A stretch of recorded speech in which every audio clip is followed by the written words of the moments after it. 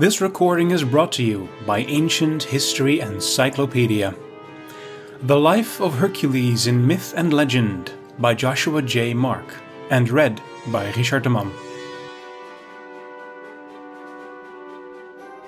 Hercules is the Roman name for the Greek hero Heracles, the most popular figure from ancient Greek mythology. Hercules was the son of Zeus, king of the gods, and the mortal woman Alcmene. Zeus, who was always chasing one woman or another, took on the form of Alcmene's husband, Amphitryon, and visited Alcmene one night in her bed, and so Hercules was born a demigod with incredible strength and stamina.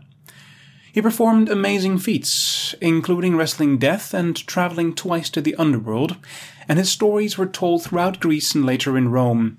Yet his life was far from easy from the moment of his birth, and his relationships with others were often disastrous. This was because Hera, the wife of Zeus, knew that Hercules was her husband's illegitimate son and sought to destroy him. In fact, he was born with the name Alcaeus and later took the name Heracles, meaning glory of Hera, signifying that he would become famous through his difficulty with the goddess. The demigod, who suffered like mortals and could make a mess of things in life just as easily as any man or woman, but performed deeds no mortal could, had great appeal for the people of Greece and Rome. Hercules was a kind of superpowered everyman who suffered disappointments, had bad days, even bad years, and eventually died due to another's trickery. These stories, besides being simply entertaining, would have served an ancient audience by letting them know that if bad things could happen to a hero like Hercules, they had nothing to complain about regarding the disappointments and tragedies in their own lives. Hercules served as a symbol of the human condition where, to use Hemingway's phrase, a man may be destroyed, but not defeated.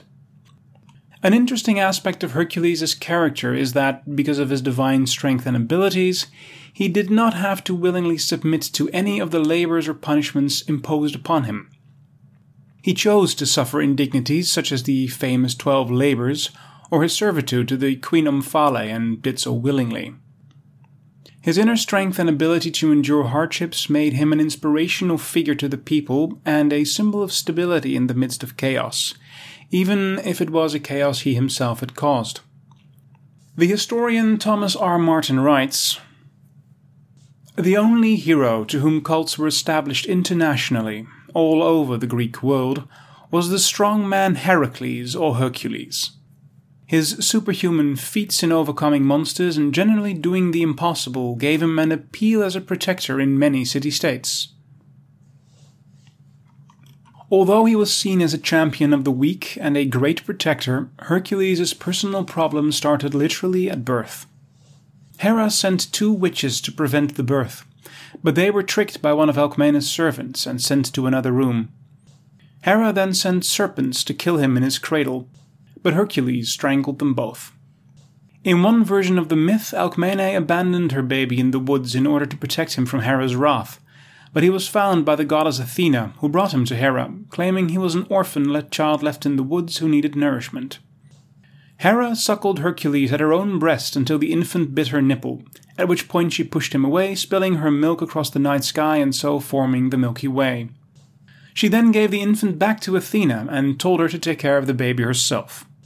In feeding the child from her own breast, the goddess inadvertently imbued him with further strength and power.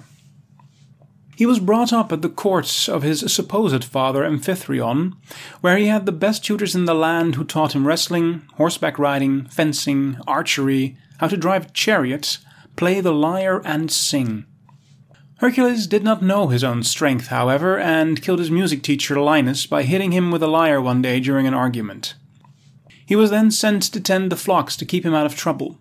This seems to have been an impossibility for Hercules, however, as he heard that the Theban army had been defeated by a band of Menians, and feeling this was unjust, he led a band of Theban warriors to defeat the Menians and restore order to Thebes. King Creon of Thebes gave Hercules his daughter, Megara, in marriage as a sign of his gratitude. At this point in the story, Hercules was a young, successful hero, married and in time with 3 strong sons. Hera could not tolerate the situation, and so sent upon him a madness in which he killed his children, and, in some versions, Megara as well. He continued in his rage until Athena knocked him out with a stone, and, when he came to, he was overwhelmed with grief at what he had done.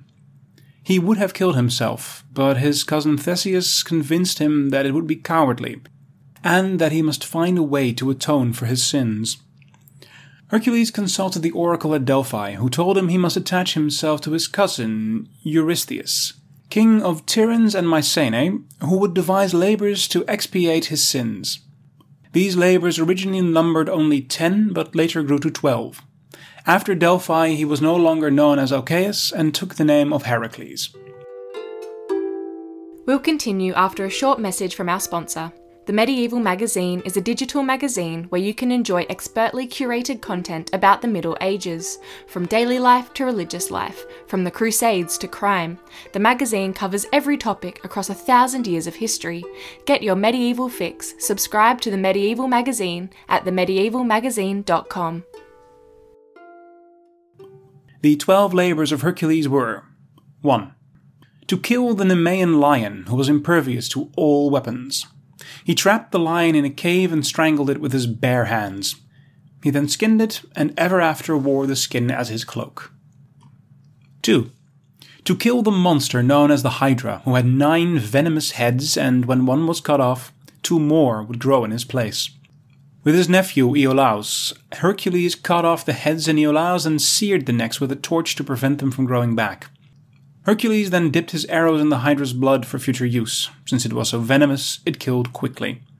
Because he had help in his labor, Eurystheus would not count it as one of the 10 and assigned another. 3. To capture the Cernician hind, who was sacred to the goddess Artemis. Hercules spent over a year trying to catch the deer with the golden antlers alive and finally brought it down with an arrow to the hoof. Even so, Artemis refused to allow him to take the deer, and would have killed him for hunting it, until she heard the story of his labors and let him go. 4. To capture the Erymanthian boar. This labor took Hercules to the land of the centaurs, and the wine he had been given to attract the boar drew the centaurs to him. They attacked him, and he had to kill many of them, but brought the boar back alive to Eurystheus. It was during this labor that he took part in the adventure with the hero Jason and his Argonauts. 5. Cleaning the stables of Augeas in a day. Eurystheus felt his side adventure with the Argonauts was an unnecessary luxury on Hercules' part, and so devised an impossible task for his next labor. The stables of King Augeas were immense and his herd vast, and there seemed to be no way for anyone to clean them in a month, let alone a day. Hercules said he would do it, but made Augeas promise him 1/10 of the herd if he succeeded. Augeas agreed, since he knew he could not lose, but Hercules diverted 2 rivers to flow through the stables and clean them up completely. Augeas then refused to honor the deal he had made. Hercules felt cheated, and swore he would return to kill Augeas once he had completed his labors for Eurystheus. Eurystheus, however, told him he could receive no payment for his labors, and that by trying to profit, he had disqualified that labor and would have to do another to make up for it. 6. To drive away the Stymphalian birds who were ravaging the countryside. He accomplished this with a rattle given to him by Athena. The rattle startled the birds who flew away, and Hercules shot them down with his arrows while in flight. 7. To bring back the Cretan bull from Knossos. The bull belonged to King Minos of Crete and was sacred to the god of the seas, Poseidon. Accordingly, it could walk on water. Minos no longer wanted the bull because his wife had fallen in love with it, and in fact had become pregnant by it, giving birth to the Minotaur. And so Minos happily gave the bull to Hercules, who rode it across the sea from Crete to Athens and brought it to Eurystheus. The bull was then released and would cause further trouble throughout Attica until it was finally killed by Theseus. 8. To bring back the mares of Diomedes. Diomedes was a Thracian king who fed his horses on a steady diet of human flesh so that none could come near them. Hercules fed Diomedes to the horses and, when they were full, brought them back to Eurystheus. It was during this labour, either going to or coming from Diomedes' palace, that Hercules stopped to visit his old friend Admetus, whose wife Alcestis had recently died. Hercules wrestled death for the soul of Alcestis and returned her to her husband. 9. To bring back Hippolyte's girdle. Hippolyte was the queen of the Amazons, and her belt, or girdle, was a symbol of her right to rule. The Amazons originally welcomed Hercules, but Hera, disguised as one of them, spread a rumor that Hercules had come to kidnap the queen and enslave them.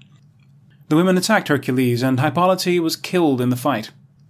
Hercules then took her belt and left. In another version of this labor, however, no one dies. Hercules kidnaps Hippolyte's sister and ransoms her for the belt and then leaves peacefully. On his return voyage, he has many other side adventures, which further enrage Eurystheus, but he accepts the girdle as a legitimate labor. 10. To bring back the cattle of Geryon, king of Cadiz. Hercules had many side adventures on this labor, including inadvertently building the pillars of Hercules at Gibraltar and threatening to shoot the sun with his arrows for making him too hot. When he finally reached Cadiz in Spain, he had many problems rounding up the cattle, including having to chase down a bull. The herd had to be complete in order to be accepted for the labor. Bringing the cattle back to Greece, Hera sent gadflies to sting the beasts and scatter them, so Hercules had to round them up again. Then the Princess Keltine saw Hercules and fell in love with him. She hid the cattle and would not divulge their whereabouts until he had sex with her. This he did, and so became the father of Celtus, progenitor of the Celts. He finally brought the cattle back to Eurystheus, who accepted the labor as legitimate. 11. To bring back the golden apples of Hesperides. En route to the sacred grove where the apples grew, Hercules found Prometheus bound to his rock and set him free. Prometheus was grateful and told him that the apples were guarded by a dragon named Ladon, who could not be conquered. And so Hercules should try to get the Titan Atlas, who held up the earth and heavens on his shoulders, to get the apples for him. When Hercules reached the grove, Atlas agreed to help, but Hercules would have to shoulder the weight of the world while Atlas went to get the apples. Hercules accepted the load and Atlas got the apples. When he returned, however, Atlas did not want to take the weight back and was actually going to leave Hercules in his place. Hercules cheerfully agreed to stay and hold up the universe, but asked Atlas if he could take the weight again for just one moment, that he could adjust his cloak to cushion his shoulders. Atlas took back the universe, and Hercules picked up the apples and left. 12. To bring back Cerberus, the guard dog of the underworld. For the last labor, Eurystheus decided on something he knew would be impossible. To bring back, alive, the three-headed dog who guarded the entrance to Hades. Before he could enter the underworld, Hercules had to become initiated in the Eleusinian mysteries at the sacred city of Eleusis. He then journeyed to Hades, where he had further adventures in the underworld, such as freeing his cousin Theseus from the chair of forgetfulness where he had been bound. He also spoke with the hero Meleager, with whom he had journeyed with the Argonauts, who told him that when he returned to Earth, he should marry Meleager's sister, Deianira. Hercules was allowed by Hades to take Cerberus, provided he did not hurt the dog. He wrestled Cerberus into submission and brought him back to Eurystheus, who was so terrified of the animal that he told Hercules all the labors were done and to bring the dog back where he found it. Hercules was now free to do as he pleased with his life, and after all he had accomplished, it might be thought that he would now be able to enjoy his days in peace. But this would not be so. Whether through the trickeries of Hera or his own temper and lack of restraint, Hercules would endure further troubles. Struck again by Hera with madness, Hercules killed Prince Iphitus of Ocalia, and was told by the oracle that he must sell himself as a slave to atone for his sin. He became the property of Queen Omphale of Lydia, who made the hero dress in women's clothing and do needlework with the other ladies of the court. Omphale eventually took him as her lover, and then set him free. He then went on an expedition to Troy, which, with the help of other heroes, he conquered, long before the Trojan War, and then became involved in a war with the Titans of Sicily. The Titans had been defeated centuries before by Zeus, but had risen again, and, according to prophecy, the gods could only win this time with the help of a mortal hero. Hercules helped to defeat the Titans and rescued the world from chaos and the gods from imprisonment. He then sailed back to Greece to get revenge on Augeas for refusing to honor his agreements when he cleaned out the stables. Hercules was defeated in this battle because he was still weakened from the war with the Titans. He left Augeas' land and, after further adventures, landed in Calydon, where he met and fell in love with the princess Deianira, the sister of Meleager. He had to wrestle the river god Achilles for her hand and won, and so was married. Deianira and Hercules lived happily for a time in Calydon until he accidentally killed his father-in-law's cupbearer. Although it was an accident, and he was forgiven by the king, Hercules could not forgive himself and so decided to leave the city with Deianira. They reached the river Venus and there met the centaur Nessus, who offered to carry Deianira across his back. Upon reaching the other side, however, he tried to rape her, and Hercules shot him with one of his arrows. These were the same arrows Hercules had dipped into the blood of the Hydra, and the centaur was dying quickly when it told Deianira that his blood possessed a special quality as a love potion, and that she should take some of it in a vial. If ever she felt that Hercules was losing interest in her, he said, she should sprinkle the blood on his shirt, and he would be in love with her forever. Nessus understood, of course, that the blood would be deadly to any mortal, and this was his revenge for Hercules' arrow. Hercules and Deianira settled in the city of Trachis, started a family, and again were happy for a time until Hercules went to war against Eurytus, who, like Augeas, had insulted him earlier in life. He killed Eurytus and took his daughter Iole, whom he had won before in an archery contest but had been refused, as his concubine. Another version of the myth relates how he helped Artemis kill a boar which was ravaging the kingdom and was given Iole as a gift. Hercules then prepared a victory feast and sent word to Deianira to send him his best shirt to wear at the festival. Deianira, fearing that Hercules was fonder of Iole now than of her, soaked the shirt in the blood of Nessus and then washed away the stains, leaving only the poison. As soon as Hercules put the shirt on, he was seized with agony and began to burn. He tore the shirt from his body, but the poison was already grafted to his skin. Since he was a demigod, he could not die quickly and so suffered as the poison penetrated his body and he became weaker and weaker. Deianira, realizing she had been tricked by Nessus and had killed her husband, hanged herself. Hercules climbed Mount Etna, where he built his own funeral pyre in a clearing, gave away his possessions, and then lay down with his head resting on his club and the Nemean lion's skin covering him. Then the torches were lit and the pyre took flames. Thomas Bulfinch, the famous mythologist, writes, "The gods themselves felt troubled at seeing the champion of the earth so brought to his end. But Zeus, with cheerful countenance, thus addressed them. I am pleased to see your concerns, my princes, and I am gratified to perceive that I am the ruler of a loyal people, and that my son enjoys your favor. For although your interest in him arises from his noble deeds, yet it is not the less gratifying to me. But now, I say to you, fear not. He who conquered all else is not to be conquered by those flames which you see blazing on Mount Etna. Only his mother's share in him can perish. What he derives from me is immortal. I shall take him, dead to earth, to the heavenly shores, and I require of you all to receive him kindly. If any of you feel grieved at his attaining of this honor, yet no one can deny that he has deserved it." The gods all gave their assent. Hera only heard the closing words with some displeasure that she should be so particularly pointed at, yet not enough to make her regret the determination of her husband. So when the flames had consumed the mother's share of Hercules, the diviner part, instead of being injured thereby, seemed to stand forth with new vigor, to assume a more lofty port and a more awful dignity. Zeus enveloped him in a cloud, and took upon him a 4-horse chariot to dwell among the stars. And so Hercules left the earth to live eternally amongst the gods, and through the stories of his adventures, to enjoy immortality down through the ages. His life was not always a happy one, even though he had a god for a father, and his daily struggles and relationships were not made any easier by his strength.